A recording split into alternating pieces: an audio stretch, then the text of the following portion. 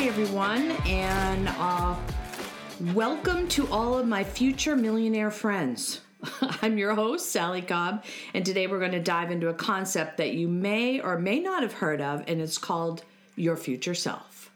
So when I'm working with my clients, I love to use this exercise of future self because it's kind of magic wand time. What do you want your future self to look like? And I think we've talked a little bit about it on the podcast before, but today we're going to use that exercise to help you live the life you want now. So I had goals, everyone does, and I reached many of them, but it's not the goal that makes you happy, it's your thoughts about the goal. So what? How can that be? If I think good thoughts about what it is I want, somehow that will make me happier? Well, actually, yeah, that's exactly what I'm talking about. So when I was planning my future, I was excited about the potential I could create. So I dreamed about what it would look like when I got there and what the business would be like. And I put down on paper what I wanted and committed to making that happen. I wasn't sure of all the how-tos, but I had a beacon of light in front of me showing the way. So it's that journey that creates confidence. And the thoughts about how you're going to feel when you get there is what makes you happy. Powerful thoughts. That is the secret sauce and your superpower when you're deciding what you want. So when I was working with catering clients at Mezzanine, they would come to me and say, I'd like to have, for instance, a cocktail party. And I'll say, well, great. What exactly do you want to do? Do you know what you want for a menu? And a lot of times people would feel a little stuck. They had an idea, but they really hadn't fleshed out that idea to include all of the details of it. And that's what I did with people all the time. I would say to them, that's fine if you're not exactly sure what you want or how it's going to go. Let's talk about it. So tell me what this cocktail party is for. And they might say, well, I want to celebrate a birthday, or I just want to have a bunch of friends over, or it's a rehearsal dinner, or a rehearsal, get-together gathering. And so I'd say, well, that's great. Those are all great, these are great ideas for cocktail parties. So tell me about how you see the party playing out. And this exercise is so important because not only does it dovetail with your future self work on yourself, but for me in the catering business, it helped me help the customer to see exactly what it was that they wanted help with and what it was that they were going to need. So we'd play it out from the very beginning.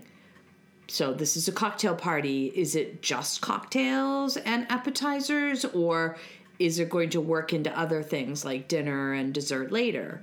And they'd say, well, I think we'll probably start with a cocktail party and then we'll, move into some other things. And I'd say, well, that's great. So what time do you expect people to arrive? And they would say, well, we expect them to arrive at 6:00. I'd say, well, that's great. So we usually arrive an hour and a half in advance, depending on what we're doing, so that we have everything in, we're ready to go. Do you want some stationary appetizers? Do you want appetizers passed? How big is the space? Will there be people all over the place? So they, unless we had multiple stationary items, they may never get food for that cocktail hour. But it might be in someone's living room. So, a nice station of a charcuterie board, something like that is really nice for when folks first start to come in. They get a drink. They, have something to eat, and they're mingling and talking with people. The next question is, well, what about the bar? Do you need help with the bar? Are you going to supply the beverages for the bar, the alcohol for the bar? Is it plastic cups? Are you doing glassware? What are your thoughts on that? Also, the number of guests at a party is certainly very important too. So we keep moving through all of these things, helping people figure out what it is exactly that they want and how they see it playing out. So they'd say, well, so about an hour, we'd have cocktails and snacks and visit, and it's going to be basically in my living room, but it's quite large. And I don't think I need any help with the bar, but I might want a bartender to be there to make drinks so that people aren't having to make their own things and pour. So that's great. And then I said, what do you think should come next? And they said, well, I think then, maybe we'd move into dinner. I mean, I'm not sure. What do you think? And I said, well, I think it's great to have a plated salad because it's something you can call people to the table for. It helps to start things off, to end one part of the party and begin the next. And then servers or people that are working that evening can, indicate to guests that they can, come to the table, that the salad course is being served. And depending on how elaborate this party is, there can certainly be multiple courses. There could be a plated appetizer or a flight of plated appetizers. There could be a soup. But salad is most common, so we would have that salad all plated out. On China, if they were doing China, it could also be family style. And people are seated, and then they get started. But the next question is, do you want water at the table? Do you want wine poured? We'll need wine glasses and water glasses. And then we will move into the next course. So we'll come and clear that course away, and then we'll serve the main course. Do you want your chef to come out and describe the course to you? If it's a special plated, curated and plated on purpose meal, a lot of times people would like the chef to come out and describe the meal and talk about what it is and what's in it for the guests. That can be plated, that can be family style. Certainly anything can be done buffet too. That's a little more casual, but a lot of people for private events are really leaning towards these plated dinners for groups of, 10, 12, 20. Usually most people in their homes can't seat more than 20 people, but if it's in a little bigger environment, we can certainly do that. So the chef comes out and talks about the meal, talks about the courses as they come out. Do you want bread served? Do you want wine coursed out with the meal? So things that'll be paired up with the different things that are being served. And then the staff will clear all the plates and silverware and things like that. Do you want coffee served? Will dessert be served now? Or do you want it just out and available for guests? We find at events a lot of time that people have had a lot to eat in a short period of time and that they're really not ready for dessert right away. But if you leave it out and it's accessible, it can even be, taken care of by someone. So, a staff member can be there to serve people. If they would like to be served, pour coffee for people if they would like that, or tea or other beverages, or, after dinner cocktails can also be served here. So walking people through the entire event is really useful, and it starts to develop this picture in your mind of what that all looks like. And people get excited about it because now they can visualize what that's going to look like. There's certainly other questions about, do you want the staff to stay and wash dishes, put them away? Are they rented? Do they need crating? Do they need to be put in a certain place? Where does the trash go? I mean, there's lots of questions that we ask as a company because our goal is to make our client a guest at their event. We don't want to be bothering them throughout the evening with lots of questions about silly things like, where do we put the trash now? And pull them out of the guest mode with the rest of the people there. We want them to stay a guest. We want to ask those questions in advance. We want to know exactly what it is that they want. So that being said, when you are looking into your future and what you want, you should write down as many details about it as you can. Everything. What it like with the party? What do you want your future job to be, or your future companion to be, or the place you want to live, or something new that you want to do or you want to try, different things like that. But put down as many details about it as you can because it brings it alive in your mind. And when you create something like that, it's a lot more valuable to your mind because your mind then has a much clearer picture about exactly what it is you're looking for, and it will drive you to that thing. So, future self, like all the things, descriptive.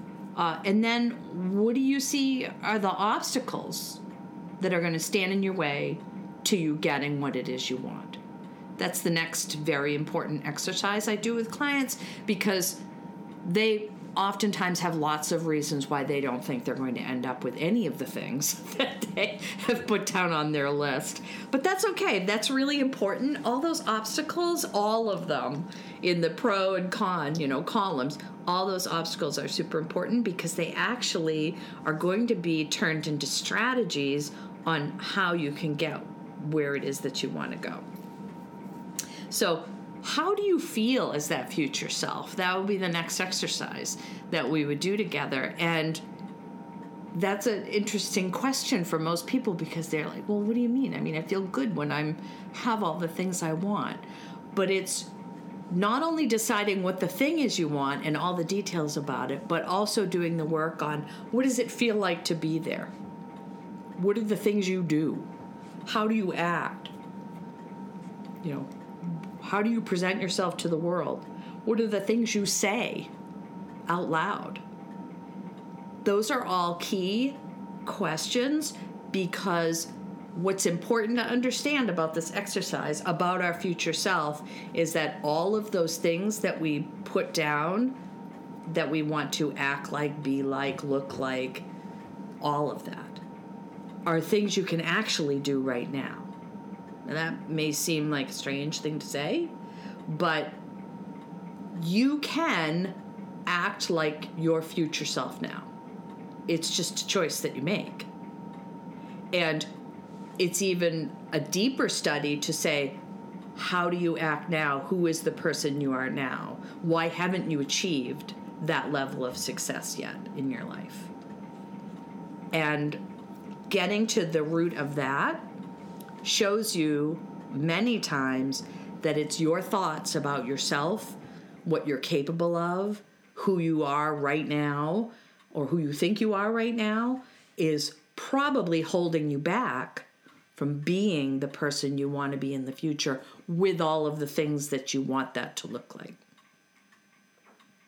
That's really powerful because you can, once you see what your thought processes are, you can decide that you don't think like that anymore, that you think more like your future self.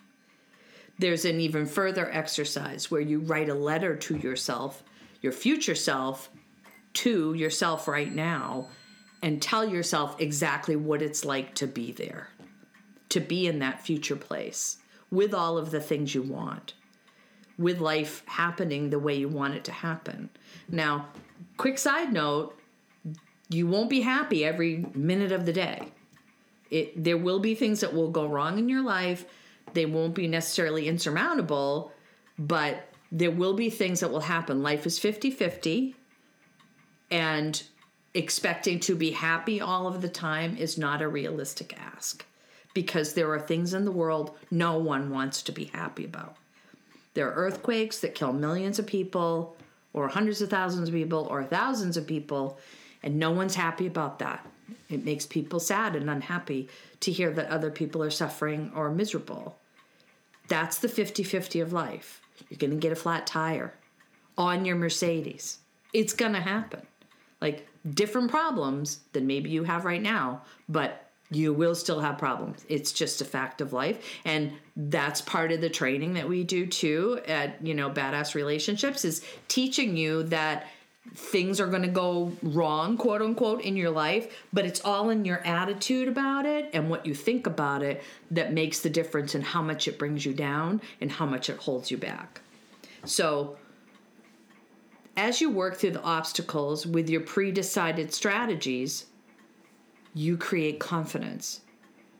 Moving through your strategy, your plan of attack, your action steps is exactly what brings you confidence. Because as you do that, you build upon the confidence that you can do this. Well, I did this one thing and then this happened. And then I did these other things and then I felt even better.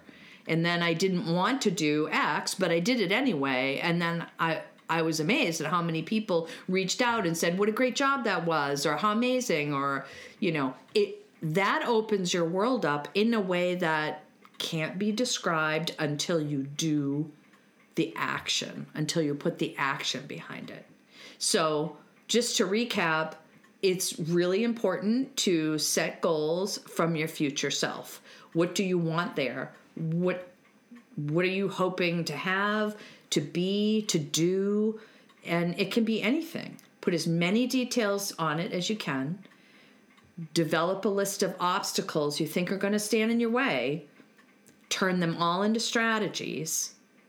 Follow those action steps and create the confidence that you can achieve those things. Dive deep into who that person in the future is, what they look like, how they feel, how they act, what they think about. Change the way you think now to be that person in the now, because you can, and then start doing those action steps and marching towards your goal. There's plenty of other steps that go along with this, and this is the work that we do in Badass Relationships. This is the work I do one-to-one with people, and if you would like to learn more or hear more about this concept, please reach out to me at badassrelationships.com, and I look forward to hearing from you, and I look forward to talking to you again on the next podcast. Take care.